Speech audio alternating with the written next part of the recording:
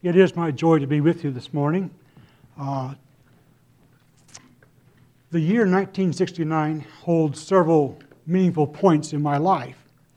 First of all, I graduated from high school, 1969, in a school back in Michigan.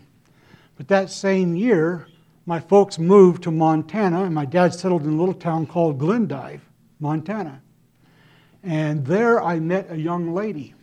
Her name was Helen Wood, and she became, in 1975, my bride. She's not able to be with me today. She works part-time and not able to travel with me all the time, but I'd love to have had her with me. 1973 holds some interesting dates in my mind as well, because in 1973, I graduated from Moody Bible Institute, and that fall, I began my pastoral ministry up in a little church called Sims Community Church, just west of Great Falls. And the Lord blessed us there with about 3.5 years of ministry. But I had a real burden in my heart to further prepare myself for where God was leading me into ministry. And so I stepped down from that pastorate, and in January of 1977, I enrolled at MIB over in Lewistown and completed my BA degree there, and then went on to Grace Seminary and did my doctoral work out in Pennsylvania. That's my academic journey. And I learned in all of that time that academic journeys only have one real meaningful purpose, and that's preparation for service. And I have been blessed as God has led me into pastoral ministry. I not only pastored there in Sims, but in Indiana and Michigan, and most recently out in Pennsylvania. And we left the pastorate in Pennsylvania, and God brought us to the state of Colorado. We're headquartered in the Denver metro area, and there I serve as a director of Rockies Southwest Bible Church Extension. Our primary goal is church planting, and we refer to it as Rockies Southwest because we serve churches in Colorado, eastern Utah, Arizona, and we serve New Mexico and the western part of Texas. So we have a pretty large geographical area in which we seek to implant the vision of God for the reproduction of churches into communities where there is a need for the gospel of Jesus Christ. A lot of times when I talk about church planting here in the States, people say, well, Paul, aren't there enough churches already? And I don't always enjoy doing stats and doing demographic studies and all of that. But I came across some research that was done by the American Church Council. That's not quite right. But they did some research within evangelical Christianity. And as I looked at some of the research that they pulled together, I realized that although we are a growing, diverse population, the need for church planting is still very prevalent. According to this organization's research, in the state of Colorado, less than 10% of the population attend an evangelical church on any given Sunday. Here in Montana, it's about 7.9%.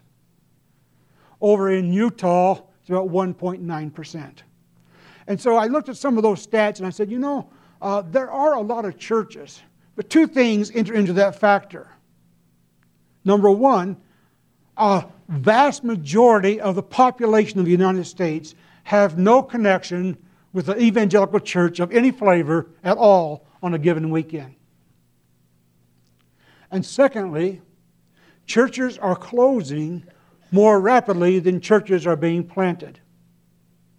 And so the evangelical church, and for the sake of the gospel of Jesus Christ, there is a vast and growing need within our own culture, within our own society, for men and women who see the vision of God to be engaged in frontline evangelistic work for sowing the seed of the gospel of Jesus Christ, pulling believers together as they grow in the faith and launching a church as a testimony of the grace of God in that community. That's our vision, that's our goal, that's our objective. We currently have 6 active church plants. We're not a large mission. We have 6 active church plants, 2 in Arizona, 1 in eastern Utah, and 3 in the state of Colorado. We have several needs, and I want to just press upon your minds for prayer one particular need. We have a church plant over in Kingman, Arizona. Kingman is located on Interstate 40 on the far northwest corner of the state of Arizona, just out the western side of the Grand Canyon. Our church plant there is about 3 years old. It was started by an older couple who had been involved in church planting their whole ministry and said, I think I still have one more church plant left in me. I have a burden for Kingman, Arizona. And so he and his dear wife moved up to Kingman and resigned from a church and started Kingman Bible Church. 4 weeks ago, his wife, Bobby, was taken by air flight to Las Vegas, Nevada in an emergency situation. I'm not a medical doctor, so I had to look this term up to understand what they were talking about. But she had an aorta dissection, which simply means that the aortic valve is falling apart. And if it completely destroys, you bleed out in a matter of minutes. They were able to get her to the hospital and do surgical procedure and stabilize her. She's in rehab right now. I share that because one of my prayer concerns is that God would raise up a church planting team to come alongside Jerry and Bobby in Kingman, Arizona, and take that ministry over and lead it forward to the glory of God. They physically, because of health issues, need to be stepping down. But we could use church planters in a lot of places. And I've got a literature table downstairs and a display. Please feel free to stop by and pick up some literature and learn more about Rocky Southwest Bible Church Extension and how you might be involved. Maybe you're thinking this summer about an internship, and you're saying, where could I maybe serve this year in this summer in an internship program? Talk to me. We'd love to have you come on board. Musically gifted, doing children's work, youth work, preaching, teaching. We'd love to put you into one of our church plans and see firsthand some of the ongoing needs of church planting and the realistic struggles that they face as they strive to bring the gospel of Christ into a community. We have a pressing need for those who are able to use the Spanish language. I just told you our geographical region. I don't need to tell you the demographics for Hispanic ministries there, and we'd love to be involved with that and touching the Hispanic population in church planting. So it's some of the vision, some of the areas of focus that our mission engages in. We are not large in our personnel numbers, but we have a great God who desires to see the gospel of Christ impacting lives. And lives changed and churches planted. I've often challenged congregations when I talk to them about church planting. I'll encourage you, your Bible school students, maybe you can correct me on this. Take your Bible sometime and start reading in the Gospel of Matthew chapter 1 and read through the book of Revelation to the very last verse in the New Testament. If you can find any other statement whereby God says He will build something other than I will build my church, would you please show me?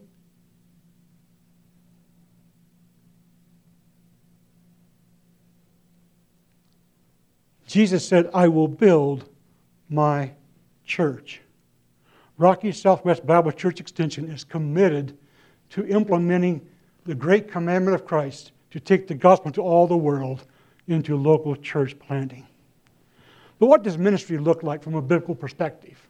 And so I think take the time I have left with you and take your Bibles with me and turn to the book of 2 Corinthians. As you well know, most of the New Testament was written by a church planter.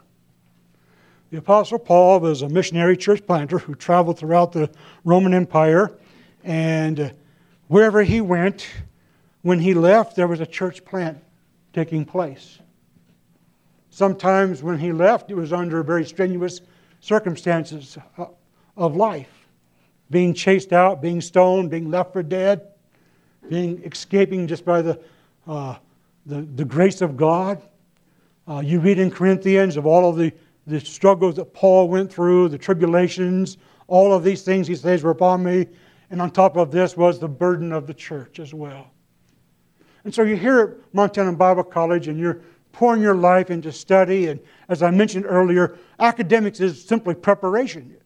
It's not an end to itself. It's not a goal to be achieved and say, now I've got that done. It is simply saying before God, Lord, I want to prepare my life to use it for your glory as you have gifted me to serve the body of Christ and to reach this world with the gospel. I believe that ministry is the heartbeat of every believer, or should be. How that ministry is fulfilled in that person's life relates to a number of other things. Number one, their giftedness by the Holy Spirit. Their calling. God does not call everyone to the pastoral ministry. But He, we'll see in just a moment, gives to all of us ministry. And so what does ministry look like from the perspective of the Apostle Paul? In 2 Corinthians chapter 4, and I wish I had time to teach and preach through this entire passage a little more in depth and more diligently than we have this morning. But in this passage, chapter 4, and on into chapter 5 as well, Paul gives us his perspective on ministry. The life of the believer serving their master, the Lord Jesus Christ. And for sake of helping us to recall, I'm going to give you about 6 or 7 words that I believe will be the pegs we can put our thoughts on as we look at this passage. They all start with the letter P. And that was providentially arranged because Patrick and Paul are here this morning. But first of all, let's notice the provision of ministry that's given to us. 2 Corinthians chapter 4, look at verse number 1. Therefore, seeing we have this ministry, as we have received mercy, we faint not. But we have renounced the hidden things of dishonesty, not walking in craftiness, nor handling the word of God deceitfully, but by manifestation of the truth, commending ourselves to every man's conscience in the sight of God. So the first word is the word provision. God has provided to us a ministry, seeing that we have this ministry. Now please understand that ministry is not something that we conjure up to ourselves or for ourselves. Ministry is something God provides to us by the working of His Holy Spirit in and through our lives. We have received ministry by the mercies of God. And once we understand that, we recognize that in light of the awesomeness of being a child of God who has received by His mercy ministry, that is serving, then there are certain things that we do. First of all, he says we don't faint. We don't lose heart. We don't throw in the towel. We don't call it quits. A few years ago in one of my pastorates, I was going through a really difficult time, and yes, ministry does have its difficult times. We'll see that in just a moment here. And one of my elders came into my office one day on a Sunday before church. She says, "Pastor, I have something for you." At that time, I didn't hardly trust anybody. I didn't know what I was going to expect. He handed me an envelope, and I thought, oh, he's resigning. He's going to cut bait and run. I stuck it in my coat pocket and went through the services. And after services, I went back to my office and took that envelope out and opened it up. And this dear brother had stuck a little poem in that envelope and written a little message. "Pastor, this is for you." I can't quote it today, but it simply was entitled, "It's Too Soon to Quit." Paul says we have this ministry by the mercies of God, and because of that mercy of God and this ministry that He's entrusted to us, we do not lose heart. We don't faint. Then he also says we do something else. We are careful to guard how we fulfill that ministry. We don't do it with the deceitfulness and dishonesty. We don't do it with the lack of integrity of life. He says we have renounced the hidden things of dishonesty. I don't want to be a doomsday type of fellow. But if you'll keep your listening ears on and your discernment open, you'll find there's a lot of people who stand before others claiming to be in the ministry and speak so dishonestly, corrupting the Word of God. He says we don't walk in craftiness or we handle the Word of God deceitfully. So because of this, the nature of this ministry that we've received by the mercy of God, we're encouraged in our heart, but we also guard the motivations of why or how we fulfill the ministry. And then we commend the results of that ministry to God. And so God has provided for us something, the provision of ministry in our life. Well, with that provision, then what's the prospect? What's the prospect of this ministry? Look at verse number 3. But if our gospel be hid, it is hid to them that are lost, in whom the God of this world hath blinded the minds of them which believe not, lest the light of the glorious gospel of Christ, who is the image of God, should shine unto them. What is the prospect? That the light of the gospel should shine into the darkness of human hearts, and they would come to a saving knowledge of Jesus Christ. That those who are in the condemnation of sin would be released to the freedom of Christ. That those who are walking in darkness might turn to walk in light. That those who are in despair without hope might turn to live with an eternal hope. That's the prospect of our ministry. As God, in His mercy, gives us this ministry, He says there's a prospect there. And the prospect is available because there is a need. Satan has blinded the eyes, but there is the prospect that this ministry would cause the light of the gospel to shine forth and break upon their hearts. And so how do we fulfill the ministry? Well, I've used the word preach in verse number 5. Proclamation. For we preach not ourselves, but Christ Jesus the Lord, and ourselves your servants for Jesus' sake. In ministry, it's always the exaltation of the Lord and the humbling of self. It's always the lifting up of the Savior in serving others. And in church planting in particular, when you go into a community where there's very little contact of believers, the prospect of, in that community, people coming to see the light of the glorious gospel of Jesus Christ breaking forth in their soul is why we're there.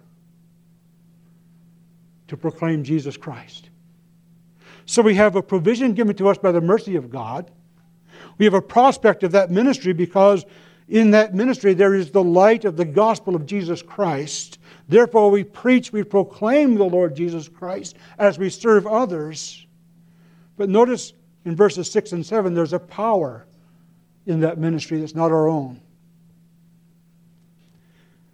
For God, who commanded the light to shine out of darkness, hath shined in our hearts to give the light of the knowledge of the glory of God in the face of Jesus Christ.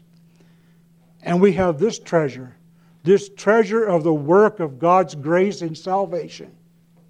We have this treasure in these earthen clay pots, these vessels, that the excellency of the power may be of God and not of us. The one thing that enables us to fulfill ministry is the fact that the power within that ministry is not our own. It's the power of God.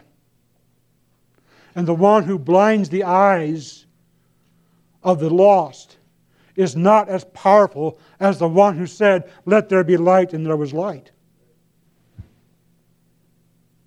The one who holds in captivity, in darkness, those who have not yet come to faith in Jesus Christ, is not as powerful as the one that said, "Let there be life," and there is life.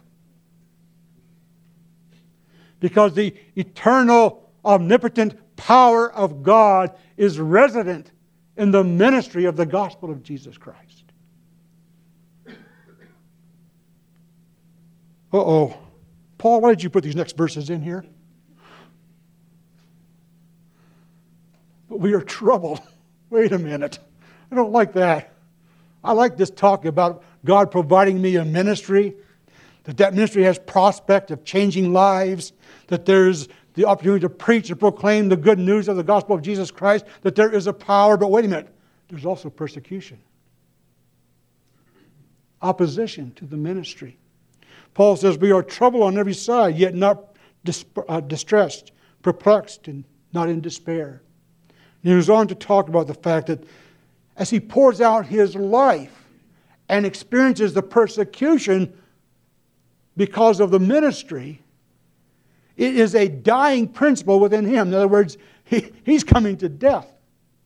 But as he does so, he's bringing forth life in others.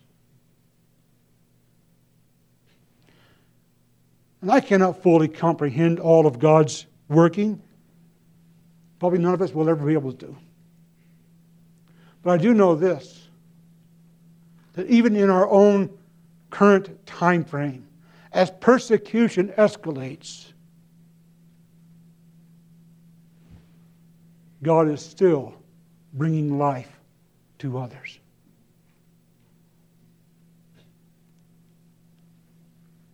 When I began my ministry up in Sims over 40 years ago, I never dreamt that I would be ministering in a day when we would face some of the things we face today. Let me share this with you, students. If the Lord should tarry His catching away of His bride, and you have the joy and delight of serving Him for 40 years, the society of that day will be far different than the society of this day. It changes. But the same God who brings the church through the onslaughts of persecution, while that's even taking place, is giving life. Paul says, to me it's working death, but to you it's working life. Because the power of the gospel has been penetrating that wicked old city of Corinth. And a church was planted. So what's the purpose of this ministry? Well, let's see. Rocky Southwest Bible Church Extension's purpose is to put several more notches on Pastor Williamson's gun that we have so many churches now planted. No.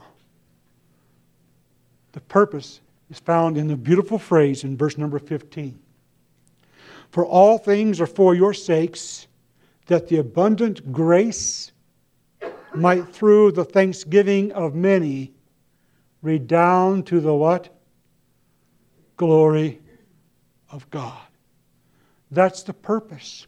All of ministry, whatever form it is to the glory of God.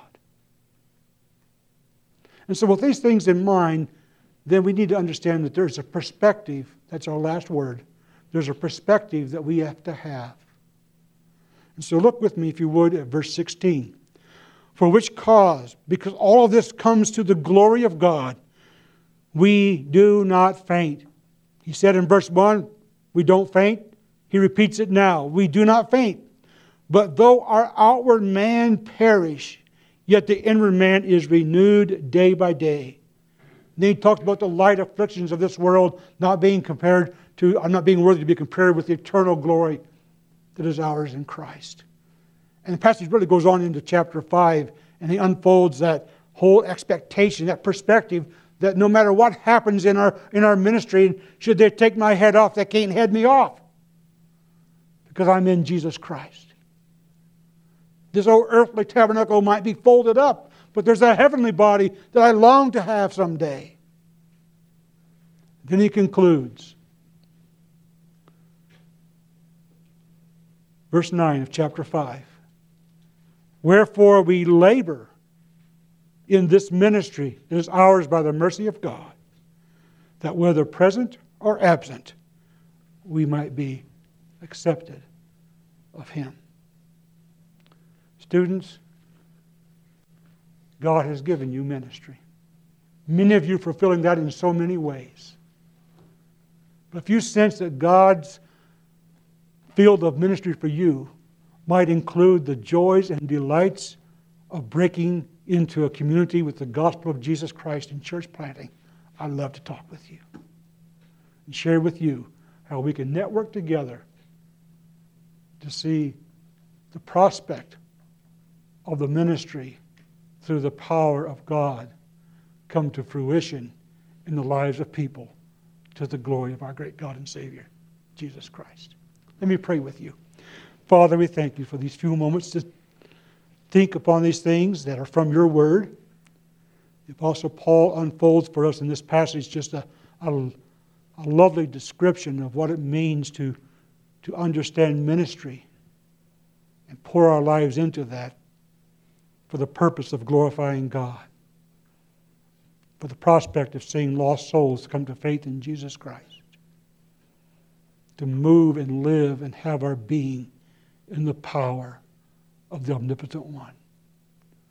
Bless these students, Lord, as they continue out this day and this year of studies, unfold in their lives the perfect will of God as they serve you and fulfill their ministry to the glory of Christ, in whose name I pray.